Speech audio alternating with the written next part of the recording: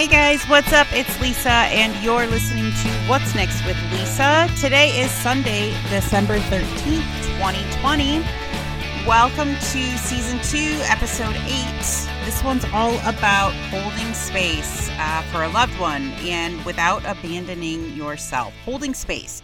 We hear a lot about that in social media and in society. And so today I want to get down to the definition of what it actually means to hold space for somebody, how you can do it, and how you can also hold space for yourself. If you follow me on Instagram, you saw that I opened my Instagram story up for thoughts and topics or thoughts and questions so I could start building some show topics around what you guys want. And this was the first question I picked. And the question is, how do you love others and hold space for them without abandoning yourself?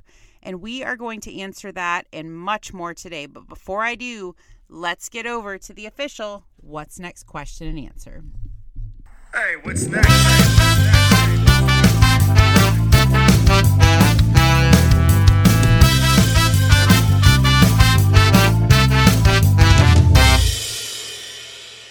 Okay, Empty Nexters, if you were listening in last week, I talked about committing to and making behavioral changes. It's not enough just to know what you need to do. You've got to understand how to actually start to make that change, which, you know, it's tough. It's not easy. So if you didn't listen in last week. And the question that I picked this week for the official What's Next question and answer corner here is this.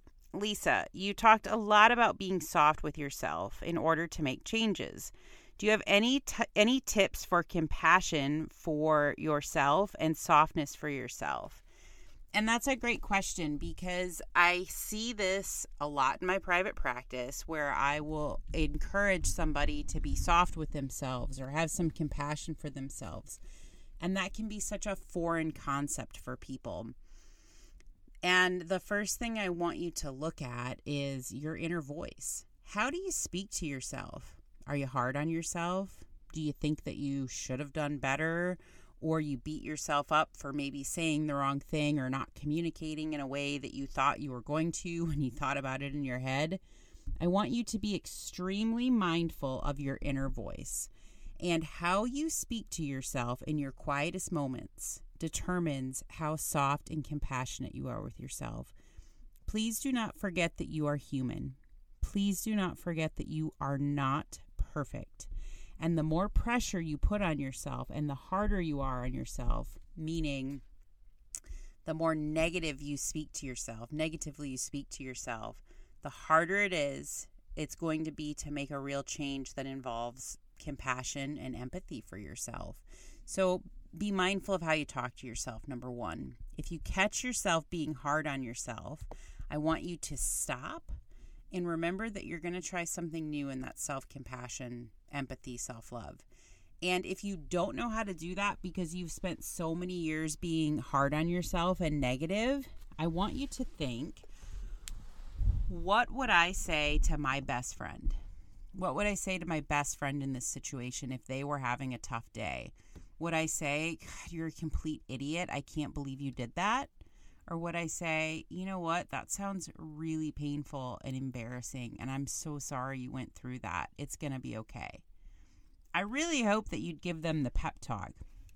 Those are the pep talks you need to start giving yourself as well. Catch yourself in those moments of negativity and pressure. Change that pathway to one of love and compassion for yourself. That's the ticket to starting to accept yourself right where you're at in this moment and loving yourself through the changes, giving yourself the grace and softness to be able to really start to make changes and then be proud of yourself and build on that momentum. That's the key. Okay, guys, if you have questions about anything I talk about on here, or you just have a question that you thought of and want to ask me, you've got a show topic idea, let me know. You can email me at whatsnextwithlisa@gmail.com.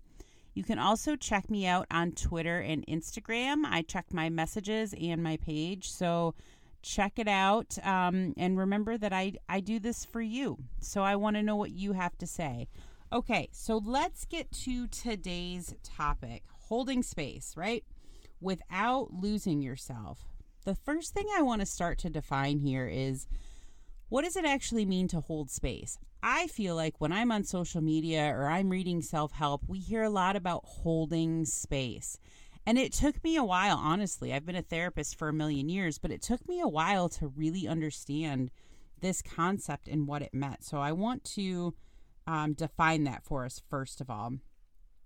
And basically, in a nutshell, it means that you're able to show up and be present for people that you love with no judgment, with caring for them, at the same time caring for them with a stable and calm energy.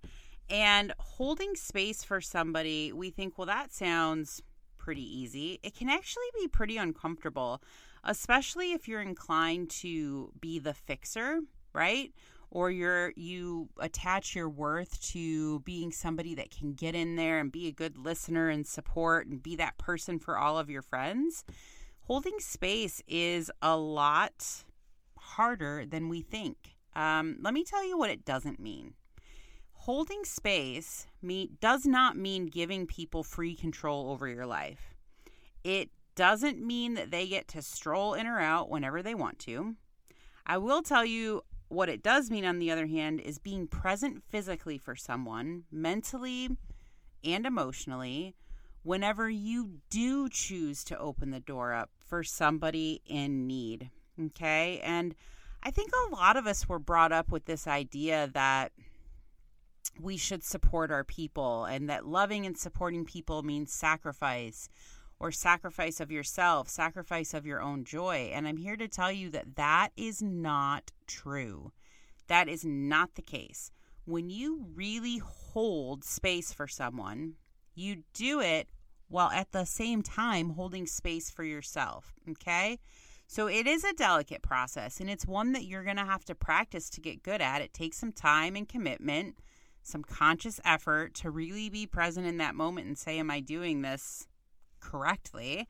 And it really can be a powerful thing to be really open and present with somebody and not lose yourself in the process. And so what that does is it allows you to really show up for somebody and not personalize what they're going through, make that about you and your need to fix or be worthy or find value, but you can be there for them in a way that doesn't take away from you.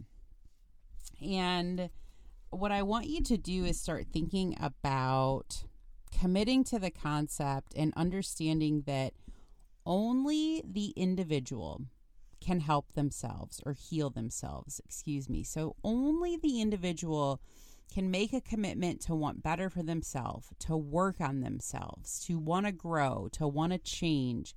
You cannot love somebody enough to make them want to change or learn to change. It's nothing you're doing wrong. If that person hasn't committed to it, then it's not going to happen no matter what you do. And what I always tell people is you can love and support somebody through just about everything, but never, ever, ever at the expense of your own mental health or the loss of yourself. So if you're losing yourself to save, I'm using air quotes, to save someone else, here's the problem with that. It's only going to end up leaving you angry, sad, resentful, lonely, basically being pissed off in the relationship, whether it's a friendship or a romance. And it's really not even going to help that person that you've given so much of yourself to, because they don't have any genuine investment on their part to want to change or to want to deal with their own emotions. And so all it does is deplete you, and it gives them somebody to vent to for a while, somebody to carry their emotions for them so they don't have to take accountability.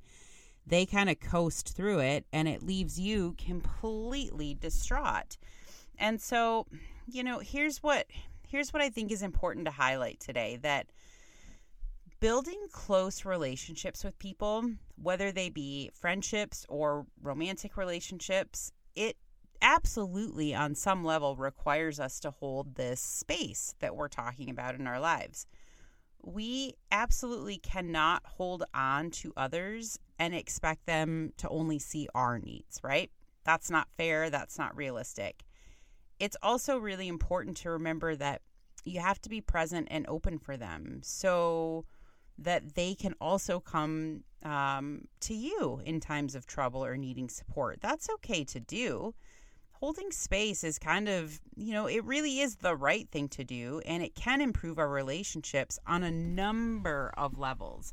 It can help us to connect deeper on deeper levels. In order to connect with those that we love, we have to be vulnerable, but we also have to be open.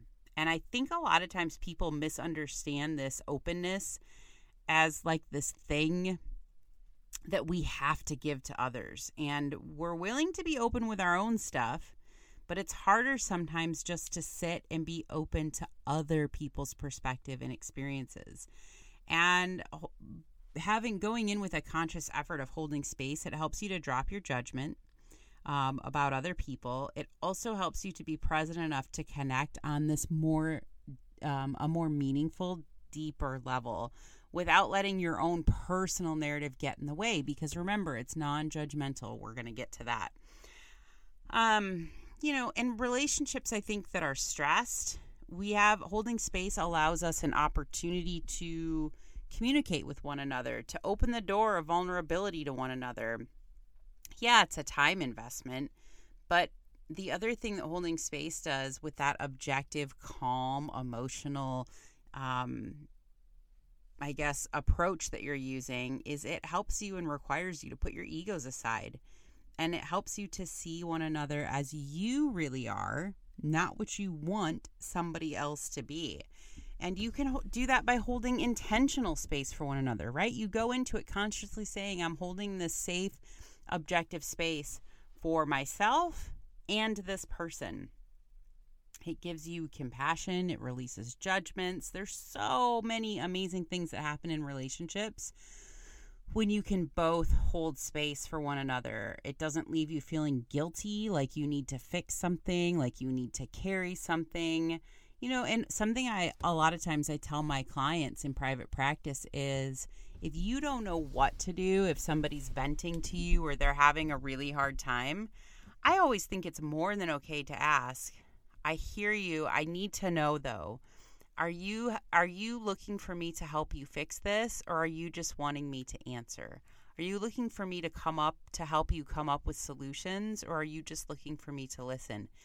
Clarify that question, because what that does is it puts the emotional need back on that person, the emotional responsibility back on that person to say what they need, right? So you're not carrying it all. We have to stop carrying people's emotions. We have to stop attaching our own self-worth to how much we can carry and or fix. It's not our job to fix other people. It's not our job to help manage other people's reactions. It's our job to listen and support and be accountable to ourselves by conducting ourselves in a high regard that we feel good about. And that's the other thing about when you hold appropriate space is you really start to trust one another. You trust one another not only to be responsible for themselves, but you know that you're both being open and vulnerable, and holding space involves setting boundaries, right? Consciously holding space really helps you to actually set better boundaries as a byproduct, because we communicate what we also need in return from those relationships. So to consciously hold space for someone means not only to listen and help them, but it also kind of ensures that you're capable of committing to that emotional need, right? We're not always equipped to help a friend in need, and we're not always in the right frame of mind. And so if you can listen objectively, it helps you come to the table and say, I would love to help you right now. I cannot do that. Would tomorrow work? Or, gosh, have you thought about calling so-and-so? That's setting a boundary, guys. And so let's get into the hows now. I told you why it's important. Let's get into the hows. So the first thing you're going to need to do to hold space for yourself and a loved one is to start to learn to become a really good listener. So I would tell you more often than not, we spend our times hearing things rather than truly listening, and there's a big difference. To hear something is essentially to kind of take this noise into your ear through the brain and process it. But listening is where the processing comes into play. So in order to be present for others, you truly have to listen to the information they're sharing with you. And that happens by learning the art of actually listening, not just hearing. So to do that, I really want you to try to wipe your mind clear of any assumptions, any judgments, any sort of prefabricated responses. And I want you to be focused on being present in the moment and to try to see the emotion behind the words that the person's speaking, more so than the words. I want you to try to see the emotion behind that. And you're also doing things like shaking your head, nodding, confirming that you're hearing, right? And so you can ask clarifying questions. Get curious, not conclusive. You guys hear me say that a lot. Get curious and ask clarifying questions. It's going to help you to communicate how much you care, your willingness to help, but also those clarifying questions are going to put you in a better place to know what you can give and what you can't. Which is, pretty much my second point is being a good communicator with that person by basically saying what you need. What are your expectations? What are your desires? Because I'm here to tell you, your needs matter. Your needs matter. And so setting meaningful boundaries and understanding that you bring value to this relationship and your needs matter, you have got to, first of all, commit to that and understand that and not minimize those because you think it will help the other person. The other thing about holding space is leaving judgments at the door. I think that, as humans, we just kind of tend to be really competitive and we compare each other. And that leads us to oftentimes jump to conclusions. And it's when we jump to conclusions that we find that judgment. So here's the deal. Judgment doesn't work when we're opening ourselves up and our hearts to other people. If we want them to be open and honest, we also have to be open and honest. And we have to try to see things from their point of view, leave our hang-ups and assumptions, at the door. Creating a healthy space for our loved ones is tricky. And I want you to realize that it is tricky and it's hard and it takes boundaries and understanding what you need and understanding whether or not you're taking on someone's emotional baggage, because you don't want to do that, right? It means learning how to tolerate your own discomfort and knowing that it's okay to tolerate somebody else's. You want to be, attentive and communicate. But I would tell you some things to avoid where people really do start to lose themselves is when they are trying to give advice or they are trying to teach somebody like, oh, I've been through this, listen to what I've done. Or can I help you with this? Let me get in there and help you. They interrupt, they don't listen. And if somebody starts interrupting and trying to sort of take on that emotional side or say, oh, I know what we need to do here, I've got this, that's a really big sign to me that they're losing themselves and they're not creating space for the person talking or for themselves. Because if they're interrupting to give advice or something like that, they're trying to fix it. So rather than interrupting and trying to fix, get curious, not conclusive. Ask questions. Invite the person to say more. Say, tell me about it. I want to hear more about that. If you're comfortable telling me, and really try to work on being authentic. And here's the other thing. For people that tend to lose themselves or kind of break up with themselves because they can't hold space for a loved one, be really mindful that you're not making it about you. So don't try to relate it to your own experiences.